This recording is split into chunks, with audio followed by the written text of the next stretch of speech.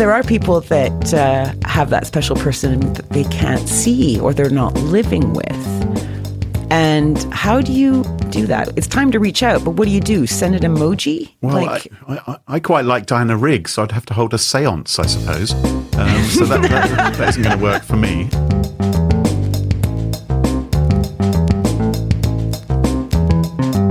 Smashing Security, episode 214, Lockdown Love Scams, Solar Winds, and a Data Deletion Bungle, with Carol Theriault and Graham Cluley. Hello, and welcome to Smashing Security, episode 214. My name's Graham Cluley. And I'm Carol Theriault. And Carol, we are joined this week by somebody who's brand new to the show, but not new to the pages of cyber security. If you've ever read the headlines on the BBC and elsewhere, you will no doubt have seen our guest commenting. It's Professor Alan Woodward. Hello, Alan. Hello. Welcome to the show. It's very nice to be here. So for folks from further afield who may not have seen you before, Alan, can you describe what you do? I suppose if you ask my family what it is I do, they would say I make computers do things that they're not supposed to do. And when I've learned how to do that, I teach others to do it. So I'm actually a visiting professor at the University of Surrey, where we do a lot of research, and I have some students, MSc students, people like that. And then I also advise various government departments in the UK and actually overseas as well, people like Europol. And then every so often, large organizations that want to know a little bit about how they should be acting more securely in cyberspace. Fantastic. Well, we all need a bit of that, don't we? So let's thank this week's sponsors, 1Password. Its support helps us give you this show for free. Now, coming up on today's show, Graham, what do you got? I'm going to be talking about the mystery of the disappearing fingerprints and some other data as well.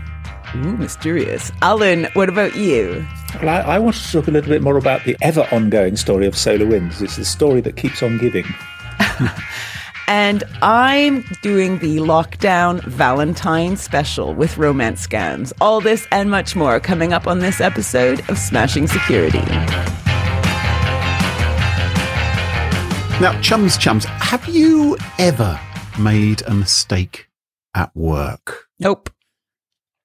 Carol, I used to work with you, so... You know. Never made a mistake. If ever you disagreed, it was because you got it wrong. Of course. Alan, as a visiting professor at the University of Surrey, would you own up to any goofs? Yes, I would say I quite often make mistakes. But I'd like to think of mistakes as an opportunity to learn. That's what I tell the students anyway. Yeah. But no, unfortunately, yes, I've made... and part of it is one of the very reasons I want to talk about what we're going to talk about later on, which is that you make certain assumptions. As you're analysing various incidents, for example, you base it on a certain amount of information. And as you learn more, you realise that you were mistaken. It's not so much that you were mistaken, but that you jump to conclusions. And you learn very quickly that you really shouldn't do that. Ooh, hurry along, Graham. We got to get to this. Well, now, I used to be a computer programmer. I don't know if either of you have ever programmed computers or anything. Have you? Yes, you do. I haven't really ever. You haven't even done a 10-print Carol is cool? Yes, I've done that. But that's not that? Programming, really. Alan, have you ever made any programming mistakes? Oh, yes, quite a few. In fact, in some of the earliest programs I mean, you have to go back a long way to find the machines that I first worked on. Was it punch cards? Were you sort of pushing out the wrong hole? It was. No, you joke, but it was hole-ripped cards where you would submit them to some high priestess through a hole, and 3 days later you'd get the results back. And you learn very quickly not to make a mistake because you'd have to go through the whole thing again. So you actually became very, very assiduous with your programs. These days, people make a mistake and they can just recompile it and away they go. But no, in those days, it was very much you had to be so careful. So the first half dozen, you always make a mistake in. Well, I certainly remember making some mistakes in my early days of programming. One of my first jobs was to write the Windows version of Dr. Solomon's Antivirus Toolkit, and the way in which we worked in those days is we actually had no computer viruses at the office. All of the computer viruses were in Alan Solomon's spare bedroom at his house. Safe, secure. Well, Good. It was more secure than having them in the office because the last thing we wanted to ever do was ship them to anyone. But that meant that when I did programming on the virus finding engine, I didn't actually have anything to test it against. So I remember once I was given the source code and the challenge of speeding it up a little bit. And I did some work on it for a few days and I brought it back and I said, it's a fair bit faster now. I think I've increased its speed by 20% or something. So Alan took it back to the viruses and he said, well done. Yes, you have sped it up. Unfortunately, it no longer detects any malware at all. so it had a 0% detection So it was rate. super fast. So excellent. Well done, Graham. Good thing you're a podcaster these days. Exactly, yes. Nothing as dangerous as programming. So coding cock-ups can happen. And I want to talk to you about something along those lines. Now, in the United Kingdom, we have a supercomputer system called the Police National Computer System, the PNC, which stores and shares information and criminal records between forces across the country. So if police are investigating something, rather than looking at old cards in a filing cabinet or anything like that, they can actually use the computer instead, and they can quiz the computer. And even officers can use it for real-time checks. So if they stop someone in the street, they can call in, someone will look up on the Police National Computer if you're wanted in relation. Go, I got him! Right, exactly. Kroll, you know all, of course, about being in trouble with the law. Next. Yeah, okay. Not this week, going to tell that story, right? Well, last month, it became headline news that some of the records stored on the Police National Computer databases had been unfortunately lost. What do you mean lost? Well, I don't mean lost down the back of the sofa. Okay. I don't mean Interesting. something. You bring up sofas. Interesting. In fact, why wouldn't I bring up sofas? What are you talking about? You'll see later. Oh, okay. In fact, over 200,000 records were reportedly deleted from the Police National Computer database. So not misplaced, but actually lost. Poofed. Lost. Yeah. Due to what they described as a technical issue. Oh, it's such a good term. Now, I think when you've worked in the field of cybersecurity for a while, when you hear that a company's suffering from a technical issue, it's very natural to assume the worst. It's very natural to assume, maybe they've been hacked, maybe some ransomware's been planted, maybe it's some malicious you feel like kind they're of attack. downplaying it, right? You feel like they're downplaying the snafu that might have happened. Maybe not sharing enough detail. Yeah. That's true.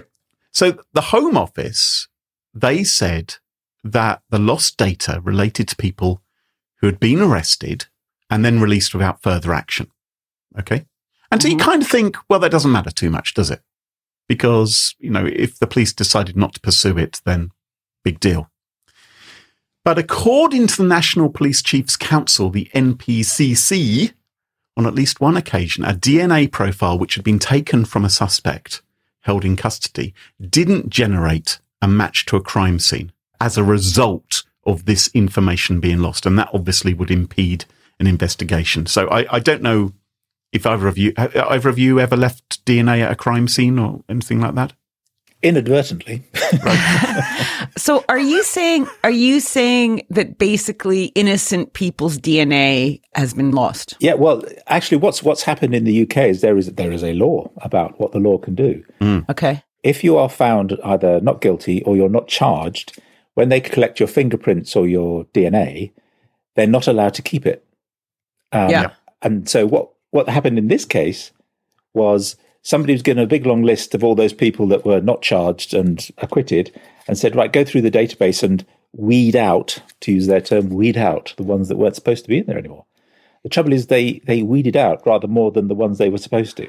Over-enthusiastic weeding. It's a bit like taking a JCB to your back garden. Yeah, that's happened to me. Over-enthusiastic weeding is a very good term. I do that. It's like, oh no, that's a carrot.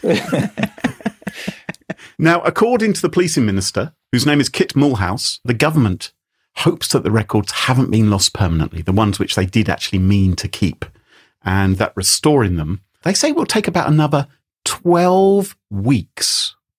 Now, I don't know about you, but that feels like quite a long time. Well, okay, look, you always will pad it by at least double. So, okay, that means they're assuming it's going to take 6 weeks.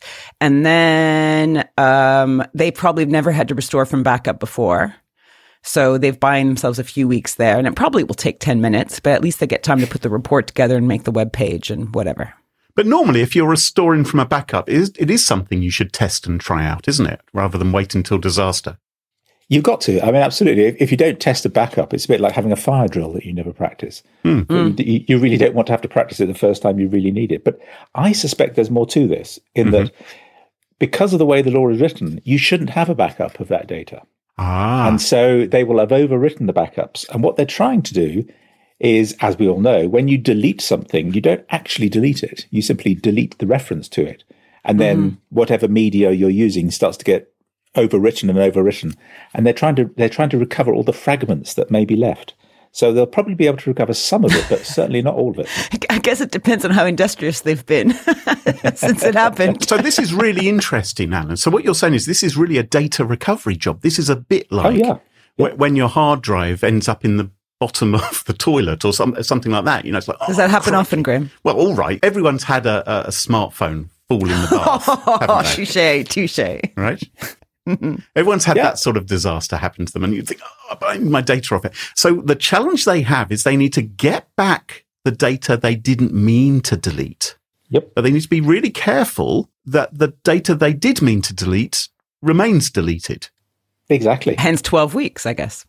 But it's a much more complicated exercise than it first looks like. I mean, it's if anybody's as old as me, they remember things like head crashes on. I mean, in those days, the hard disks we had were sort of like 3 feet wide and kept you about 4 megabytes. But if you had a hard disk crash on one of those, I mean, it really did scratch the surface, and you lost a lot of data. And then you would have to recover different sectors of the disk off, and you would then try to see which parts of the file allocation tables could I look at to see where it should have been on the disk. And you start to sort of literally sellotape and chewing gum, and you're putting all these bits of data back together and hope that that's what was actually meant to be there. Do you think, just like there are vinyl record enthusiasts, there are also people who are enthusiasts for old forms of data storage? Of course there are. Yes. Of course. The data's so much better on this old Western Digital 20 megabytes. Well, there are people that are still out there for VC. I mean, one of the very first systems I worked on was all about collecting masses of data from ships. And it was all done on VCR tapes. And because they collected so much that you could collect so much data in that fashion. Yeah. Some of the people that I know, they still will say to you to this day, well, when you get video on something like a Betamax tape, it's so much better than all these modern digitized versions. Yes. Unless you can hear the crackles, it's not real music. Well, police in the meantime are being told to use alternatives to us. I'm not quite sure. What does that mean? Well, I don't know if it means they've got their little notebooks or they've got a little black book full of dodgy-looking people who wear loud shirts or walk on the cracks in pavement. Court sketches. Yeah, that's exactly. He looks like a wrong 'un. His eyes are too close together. That kind of thing. I have no idea. Now, no less an authority on sane reaction to breaking news than Mr. Piers Morgan. Oh, your favourite, your bud. Friend of the show. You love him. Friend of the show. He's called on Home Secretary Priti Patel to resign over this matter. I'm not sure that's going to happen. I don't think Priti Patel is the type to resign. From everything I've read about her and the way she operates in the office, I think she'd probably need to be very convinced there was some evidence of wrongdoing, or maybe her boss wouldn't. And maybe the evidence has already been deleted by now. So, how did the data disappear? Well, it's now been revealed, as Alan was alluded to, that this was a coding error which is being blamed. So it's the programmer which did it with a piece of lead piping in the conservatory, or maybe with a piece of pizza by the water cooler. Somebody coded this incorrectly. And when they were told to do the weeding, their algorithm, a bit like my algorithm when I was rewriting Dr. Solomon's antivirus detection, was a little bit too enthusiastic in one area and not in every way that it should have been. It's all about balance. Yeah. And this goof actually reminds me, do you remember, this is going to take you back. In 2007, we then had a Labour government, just to be fair.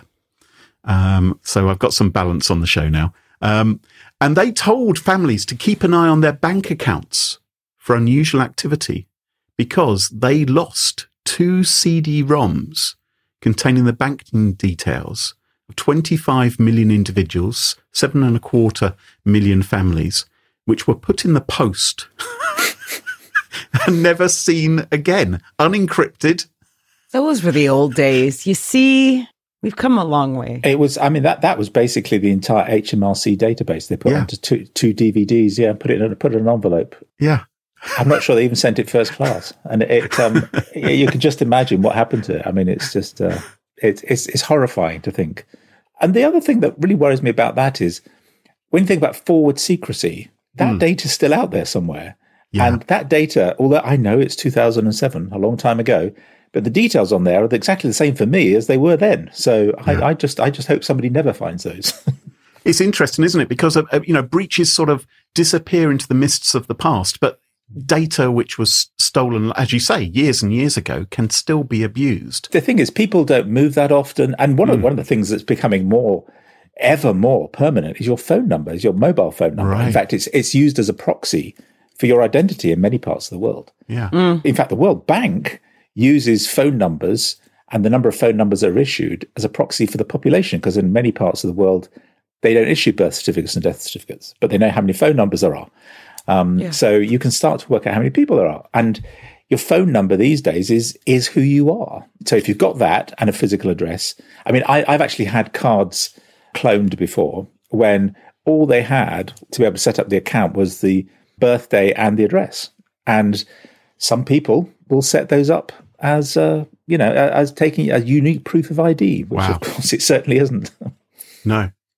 Well, I think it's another case of the public sector possibly doing a worse job of securing our personal information than private companies. It does seem to be happening time and time. I know it's a low. I've never heard of a private company having any issues like this. No, I'm not ever. saying they don't, Kroll. All I'm saying is, low as that bar is, maybe actually public sector is performing even worse. Okay, you should get a job at the Daily Mail with common sense. Well, I'll have to speak to my friend Piers, perhaps. Yeah, you should. See if he can help me. Yeah. Alan, what story have you got for us this week? Well, the one I wanted to talk about was SolarWinds, sometimes called Solarigate by Microsoft. It all originated, or at least it appeared to originate, from when the company FireEye detected that there was something rather strange about the SolarWinds software. SolarWinds is a piece of network management software which is extremely popular. It's probably one of the most popular pieces of software nobody's ever heard of, but it is literally running all the infrastructure that's around us, including in some very large government departments, and particularly in America. So they found that there was something very peculiar in this software, in that it had a backdoor in it. So they thought, well, that's not right. Shouldn't have a backdoor in it. But the thing that confused them more is they couldn't find out how it had got in there, because it wasn't in the source code. So if you imagine the build process for this software is, some very clever people write the source code, it then gets put into the build process, turned into the object and the machine code in a way, and then gets sent out in the update process. What was happening was it wasn't detectable in the source code, so none of the usual security checks in the source code were finding anything. But at the other end of the update cycle, in the update path, people were being sent updated software with this backdoor in it. Now, you've got people like me who bang on like a broken record about you've got to keep your software up to date. It's got to be the latest version. Yep. It's one of those mantras, isn't it? And of course, the poor people who actually followed that advice were the very ones that got hit with this. As it turned out, there was about, I can't remember, about 18,000 of them. And it was from March last year, March 2020, when they did the update then. So they were trying to work out how on earth did this happen? And it's only recently, as they pieced it together. The other bit that was really strange about this was that when it got to the other end of the update cycle, it was digitally signed. So it had the digital signature attached to it. This software was really from SolarWinds. As far as your Microsoft machine was concerned, it really was from SolarWinds. And the checks happened, like the checks that you expect to happen, and they came back with the answers you expected, so you wouldn't worry. You wouldn't go digging. Users would be reassured it hadn't been tampered with. Yeah. Absolutely. And then when they dug a bit further, what they found that was happening was somebody had managed to get into the build servers of SolarWinds, and they had managed to get a script in there that injected their bit of code, a relatively small piece of code, into the SolarWinds code, and it was pretending to be a particular DLL, such that when it was built, it went through the build process, it was all digitally signed by SolarWinds. So it got injected just at the right point that nobody would have spotted it. It just snuck in under the door, got signed, and out it went into the out process so that it went to the updates. Yeah. No checks would have picked it up at the SolarWinds end. No checks would have picked it up at the receiving end because it was signed, etc. And then, a lot of intrusion detection systems, for example, will look for unusual activity on your network. But this bit of software was clever. It went to sleep for 2 weeks. Once it got in, it went to sleep for 2 weeks. And only after that did it dial home. It dialed home to the command and control servers and said, right, I'm here. I'm here. I'm active. What do you want? And it would allow them to come in and do take files off, or just to come in as a general backdoor, actually, and implant other software as well. So, yeah, anything they wanted, basically. Yes. But then came a slightly mysterious twist. There's been all sorts of twists and turns in this tale, in that what became clear was that Microsoft had been hit. And they weren't sure whether Microsoft had been hit because they had installed SolarWinds that had a backdoor in it, or was it that Microsoft's 365 product had somehow been infiltrated, and that was used to get the credentials to then go and attack SolarWinds build servers. Yeah. And that's all still a bit up in the air at the moment. So nobody quite knows what came first, the chicken or the egg here. But it's looking like somehow something was involved outside of SolarWinds that allowed them to get the credentials to go in to that build server. Either way you put it, it's SolarWinds that are now squarely flagged with having had this problem, as you can tell from their share price. Do you think it's one of the more clever attacks that have happened because there's so much thought put into how to sneak around?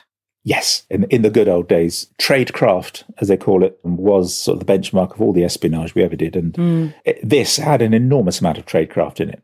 This wasn't just building something that was sophisticated, very clever. As with most things, I mean, it exploited what's called the picnic problem, as in the problem's in the chair, not in the computer. Yeah. So you get the person to do something that then lets something else happen, that lets something else happen. And it's these chained exploits that are the really clever ones. I mean, you see some 16-year-old breaking into TalkTalk using a SQL injection tool that they can get on Carlix Linney. Yeah, and you're like, yawn. yeah. But this was really thought through. This must have taken a couple of years. Now, obviously, many thousands of companies and organizations will have been running this compromised version of SolarWinds and potentially would have been vulnerable to attack. But it wasn't really an attempt to compromise thousands and thousands of companies, was it? It appears that they had particular targets in mind. This is, again, one of the really interesting parts about this, in that if you look, I suspect a lot of companies were caught in the crossfire because we were then able to identify the command and control servers. So the indicators of compromise were very definite for where information had been exfiltrated from organizations. You could actually go and look and see, using passive DNS, for example, you could see who had been not just attacked, but that attack had then been used to suck information out. And it turned out to be relatively few. A lot of them were large government departments in the US. In the UK, far less so.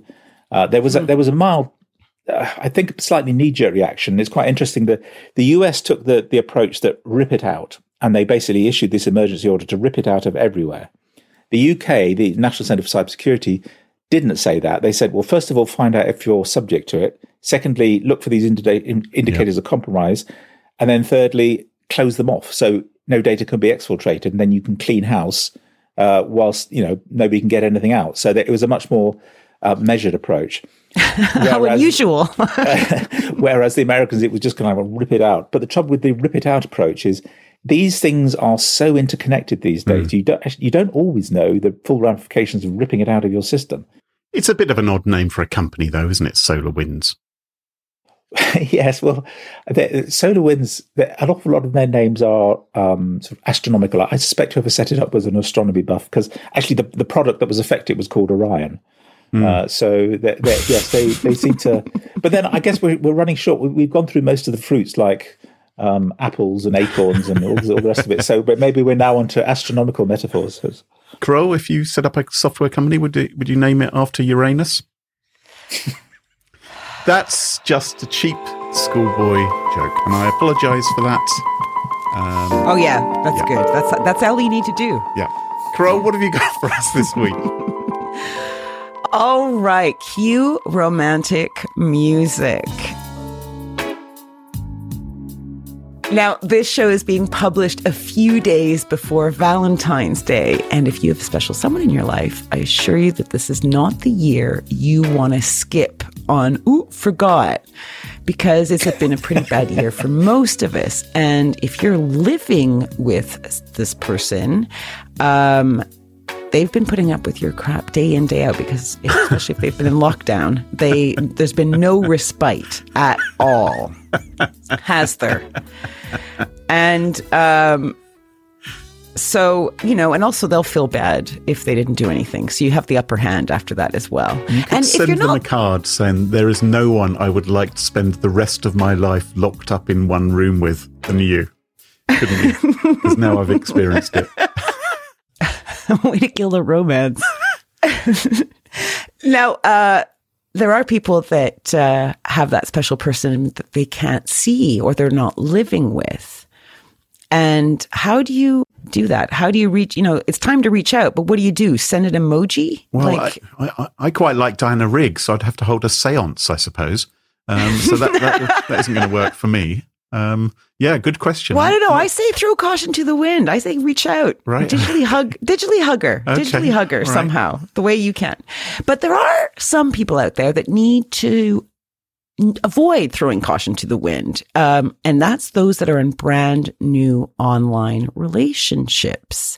They need to be extra careful because this is Valentine's month and romance scams are on the rise. Isn't that annoying? You have like one day, which did it always exist? See, I'm showing my ignorance. I don't know anything. Oh, that's a good question. Well, there is a Valentine saint, I think, isn't there? There's a saint. Yes, there is. Yeah, like that's why it's named. I'm sure there has probably been a celebration for love and buying cheap chrysanthemums at the nearest service station for years and years.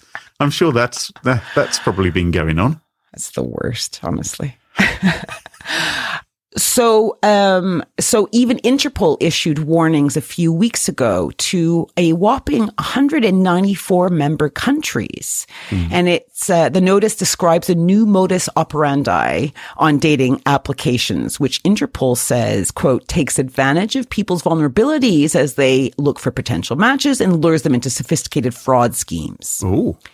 Well, that'd be quite interesting to know about, because even if you weren't a fraudster, if you were looking for love, if there was a method fraudsters were using to entangle you into a quasi-relationship with them, then if you were a person who was looking for love, you could use that same technique, but just not scam them at the end.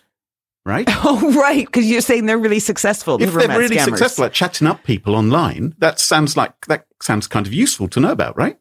Right. So turn their evil tricks to good and use it for love. Interesting. The problem is, though, Graham, you see, when you actually look at the statistics of those romance scams, it's a numbers game, because for every one that you would succeed in, you'd have to do about 1,000 that didn't succeed. That is what I'm doing. That is what I'm doing, Alan, right? Most of us would lose heart at that point. 1 in 5,000. If it's 1 in 5,000 replies, that's good.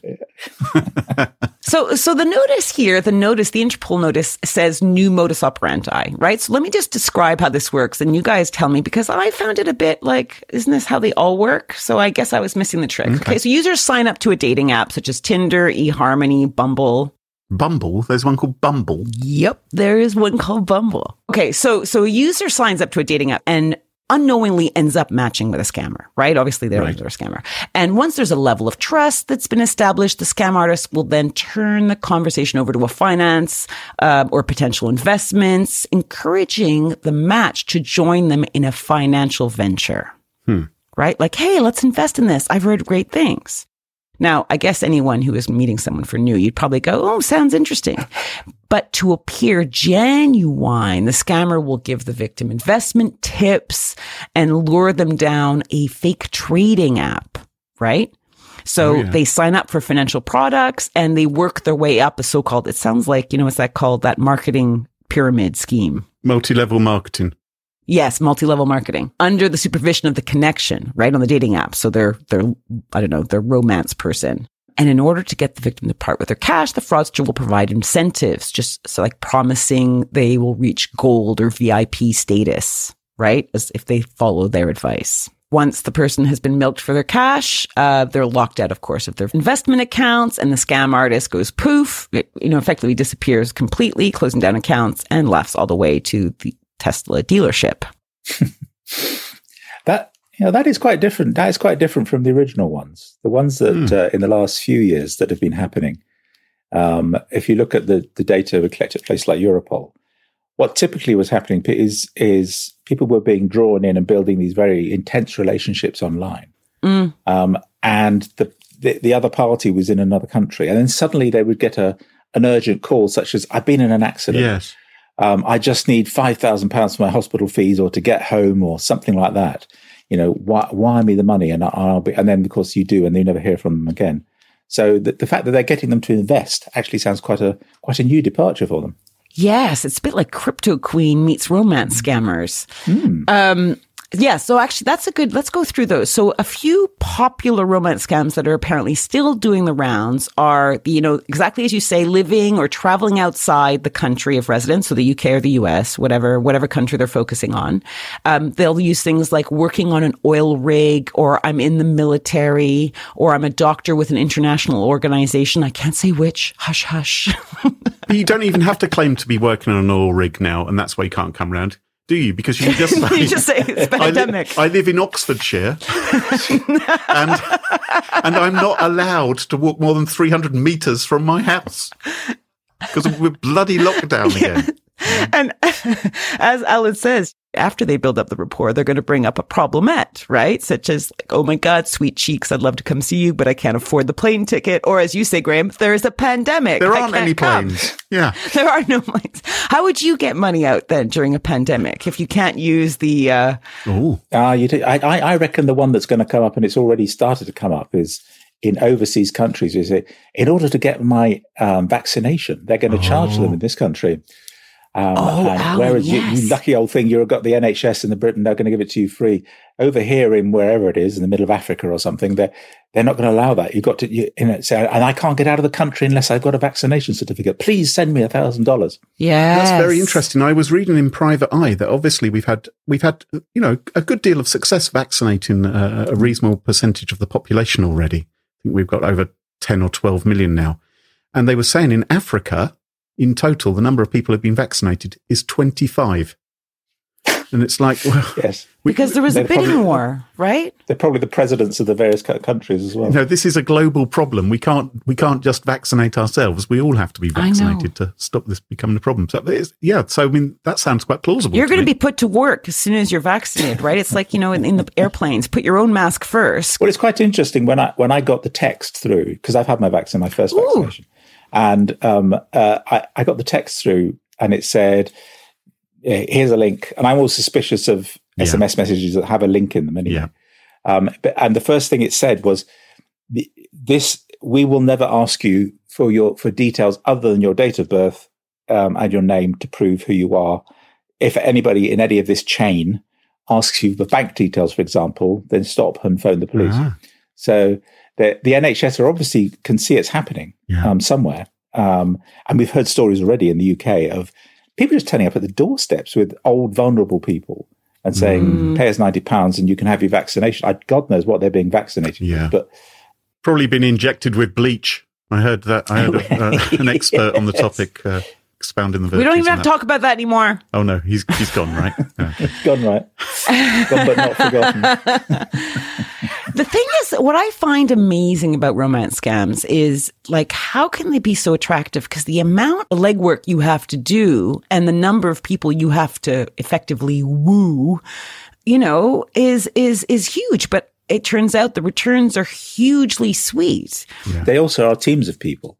Yeah. So you may see a picture, because you'll note one of the things they don't do in those those sort of online romance scams is they never have videos with you.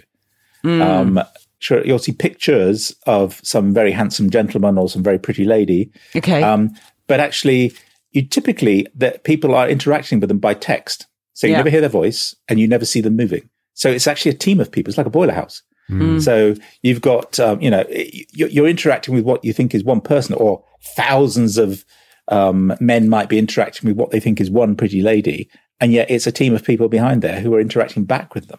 I just can't imagine you wouldn't notice. Like, I can't imagine not kind of going, okay, that's a weird turn of phrase, or they don't usually write like that. Like, you would think, wouldn't you? Scripts. Yeah. You got to remember as well that part of this is that they are preying on people who are, they're desperate. for romance. Yeah. And people will overlook all sorts of things when they get into that situation. I mean, I feel desperately sorry for them. And one thing I think is really important, so I get my Stern hat on here.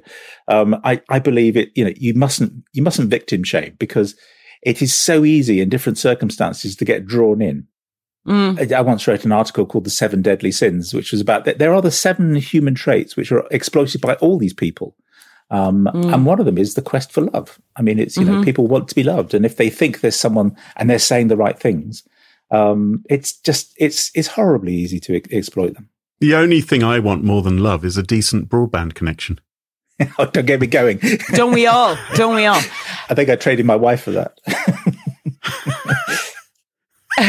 And just one point, we often think romance scams just affect women, right? That women are the ones that are targeted. And that whilst that is true, men have also fallen for romance scams. There was this guy just a few weeks ago, Andrew Marvin, lost £38,000 after he was scammed from 3 separate accounts. All 3 posing as single women. So guys, don't play the field online too much there. The problem was that he was grieving, coming to terms with the death of his mum. And so he was perfectly ripe for the romance scammer, because they probably, as soon as they found that out, when he probably posted it, and then they had a perfect in to go and listen to him. And the other thing, they get found out. They get found as well, because what happens is that on social media, generation overshare, that it's possible to look for people that, have lost parents, have lost loved ones, and they're going to be in a vulnerable position, or for some other life-changing event has happened, and they will find that they're in a vulnerable position. So those are the ones that they go after. Yeah. Basically, don't have any secret romances online. Tell at least one person you trust, because that's the worst. 2 brains are much harder to dupe than 1.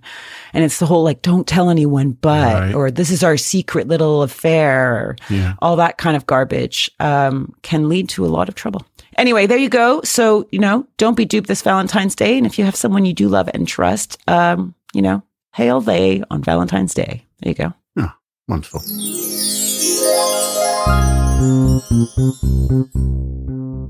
Last week, more than 3 billion unique sets of login credentials were shared online in what's likely to be the largest data breach of all time. Even though it appears no new login details are exposed, the sharing of so much data increases the risk that previously exposed credentials could be used to gain access to your online accounts, particularly where passwords have been reused. 1Password's Watchtower feature can check for passwords that have been affected by breaches and tell you when a password has been reused. Don't wait for a data breach. Check out 1Password at onepassword.com. And thanks to them for supporting the show. And welcome back. And you join us at our favourite part of the show, the part of the show that we like to call Pick of the Week. Pick of the Week. Oh, sorry. Pick of the Week. Pick of the Week is the part of the show where everyone chooses something they like. Could be a funny story, a book that they've read, a TV show, a movie, a record, a podcast, a website, or an app. Whatever they wish. Doesn't have to be security related necessarily. Better not be. Well, my Pick of the Week this week is not security related, but it is a board game made digital. Now, regular listeners to the show will know that I'm rather obsessed with chess. And that is, of course, the greatest game in the universe. However, there are some other games which I think are rather fun, and one of them is the game of Scrabble. I love a game of Scrabble. I'm quite a demon on a Scrabble board. Are you? I'm not bad, Kroll. I'm really not bad. There's quite a lot of strategy that goes on. It's not just going for the biggest number of points. Maybe I should put you against, the old Chewbacca that I married. The old Wookiee. The old Wookiee. All right, well. He's pretty shit hot as well. Maybe we'll do that sometime. Now, one of the problems with Scrabble is, of course, now I'm locked away and there are limited opportunities to play a game of Scrabble, so I'd have to play online. And the official Scrabble app is an utter abomination. In fact, Zoe Kleinman, friend of the show, has even written on BBC News an article all about how Scrabble fans hate the official Scrabble app and just how dire bloody bollockle it is.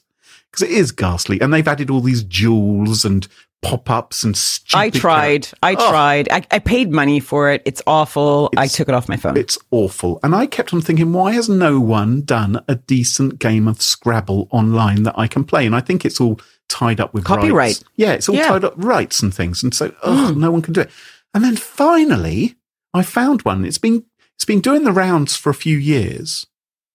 It's called Lexulus.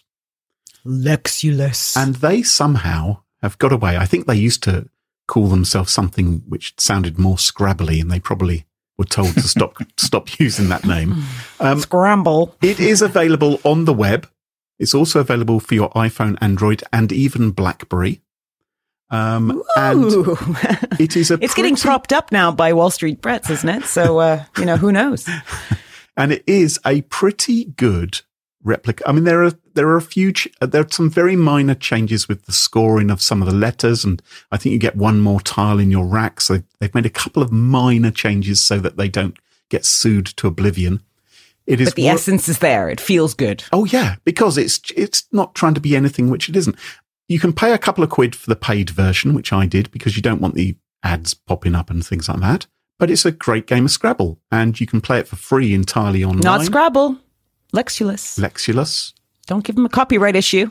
And that is why it is my pick of the week. Fair enough. Alan, what's your pick of the week? My pick of the week is, well, I have to say it's probably become something of an obsession now, in that I like things to take my mind off of other things. So my mind gets too intense when I'm thinking through some of the various problems you deal with every day. And so I quite like playing games on my iPad or whatever. Oh, yeah. But I've been looking for simpler and simpler games to play, things where I don't have to think very much. Mm-hmm. And I've come across one called Bubble Breaker, and I can't stop playing it. My mum loves it too. Your mum knows this as well, Crow? Yes. Yeah. Bubble Breaker. And you just keep going for a higher and higher score, and you think, how high can I go? How high can I go? And you get to the point where you're just about, and then suddenly it all collapses, and you think, oh God, no, I'll do it next time. Isn't it? It kind of like Tetris, but in reverse. Would you agree with that? Yeah, it is. Yeah. Absolutely. You have to, that's right. Ping away the bubbles, and you have to, bubbles of all the same color. You need as many of those to pop at the same time. And it's, gosh, I mean, but I find it now, even because I've got it on my phone as well as my iPad now. So even if I'm off waiting somewhere, I'll sneak the phone out. And that's what, if you see me on my phone, I'm probably playing Bubble Breaker, I'm afraid. So if this was a real life game, you'd have to imagine yourself inside one of those playpens at IKEA, where they start throwing the balls at you, the yellow balls and the blue balls, and your job is just to catch the one color bulb as much as you can. Yeah. And when you switch, you lose points, you see. So, yeah, and it comes faster and faster, more and more. And, but you convince yourself that there are strategies that are going to work, and none of them do. Is it a game which basically goes on forever until you fail, like Tetris? Yes. Right. Okay. Yeah. Yes. Yeah. Wow. But then it says, "Oh, good score, nearly there," and it draws you in to say, "Just one more, and you could have got higher." So all you're doing is playing yourself. You're playing yourself all the time, and you're trying to get higher and higher and higher scores. And it really is, it's addictive. Absolutely. How addictive. much psychological information you're giving away, Alan, I cannot even tell you. Cool. Okay, so that's Bubble Breaker. Brilliant. There you go. 2 games. Crow, what's your pick of the week? Mine is not a game. Okay. So my pick of the week has to do with IKEA and sofas, Graham, which is why you brought them up earlier. I know. A lot of us have pieces of IKEA furniture in our houses. A lot of those people have IKEA sofas. I, in fact, have 2 clip-ons, which I've had for like 10 years, and they were secondhand when I got them. That's a type of IKEA sofa, is it? The clip-on? That's a type of IKEA. Yeah, that's the one problem. You do need to know the type of sofa you have for this pick of the week to work, which is not always easy. Now, the thing is, I obviously don't have the original covers, right? Because I have a hairy husband, and I used to have a very beautiful floofy cat, and who loved to use it as a scratching post and all that stuff. Mm-hmm. And IKEA, of course, do sell sofa covers, but in the UK, at least, there's only maybe 3 or 4 different styles. Oh. And that's the problem with IKEA, right? Not everyone wants to have the same exact sofa that everyone else has. Does that mean you have to go out and buy a new sofa from a fancy place? No, it does not. You go to BEMZ, BEMZ, website. Yeah. It is an EU-based store that sells sofa covers specifically for IKEA sofas. All of them. right? So I would go in there and say, yeah, I'm choosing the Clip-In, and yeah, it's the 2-seater one. And then I go and look, and there's maybe about 300 different types of covers that I can have. They will make them for me. They will charge me maybe 100 quid, maybe 200 quid, maybe 300 quid at the very at the high level, at the expensive level. And they sell them in the US as well. In the US, they're actually even cheaper. So, Bems, people, if you need a little cheap refresh in your house, check out Bems. And they specialize in covers for only IKEA. Yeah, they're IKEA partner, but somehow Bems offers many, many more options than they offer in store. So, well, that sounds like a really good pick of the week, because loads of people do have IKEA furniture. Well, thank you very much, Graham. And if you puke all over the sofa, do you do that often? Red wine or something, then you want to fix it, don't you? Very good. And there'll be lots of people at home and they're wanting to do something for DIY as well. And yes. If you can't quite muster up the energy to repaint the kitchen, then changing the sofa covers is probably the next best thing. 100%, exactly. And the removables, you can wash them in the washing machine if you don't have a ginormous sofa. So anyway, check out Bems. They're amazing. To be honest, Alan, you're not going to fix up the kitchen or change the sofa covers. You're going to be playing Bubble Breaker. Too true. Well, that just about wraps it up for this week. Alan, thank you so much for joining us on the show. I'm sure lots of our listeners would love to follow you online. What's the best way for folks to do that? Oh, I'm most active on Twitter, I suppose, which is Prof Woodward. Cool. And you can follow us on Twitter at Smash In Security, no G, Twitter wouldn't allow us to have a G. And we're also on Reddit. Just look for the Smash In Security subreddit. And don't forget to ensure you never miss another episode. Subscribe in your favourite podcast apps, such as Apple Podcasts, Pocket Casts, and Spotify. And huge thank you to this week's episode sponsor, 1Password, and to our wonderful Patreon community. It's thanks to all these people that this show is free for all. For episode show notes, sponsorship information, guest lists, and the entire back catalogue of more than 212 episodes, check out smashingsecurity.com. More than 213, actually. Yeah, I thought you were going to correct me. I left that for you. You're welcome. Yeah. Until next time. Cheerio. Bye-bye. Bye. Bye.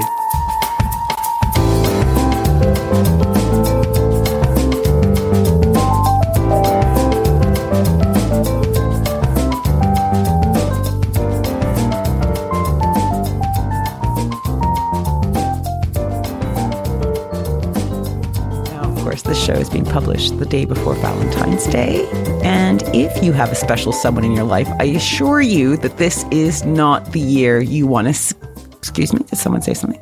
Sorry, it's not coming out the day before Valentine's Day. Valentine's Day is Sunday. Is it? Yes. You see, I thought it was on Friday. God, see, I was all panicking. I wouldn't get my stuff. Sorry, I really tried hard to pull back that nerdy bit of me. Maybe you could say a few days before Valentine's Day. Oh, hey, novel idea, Graham. Thank you.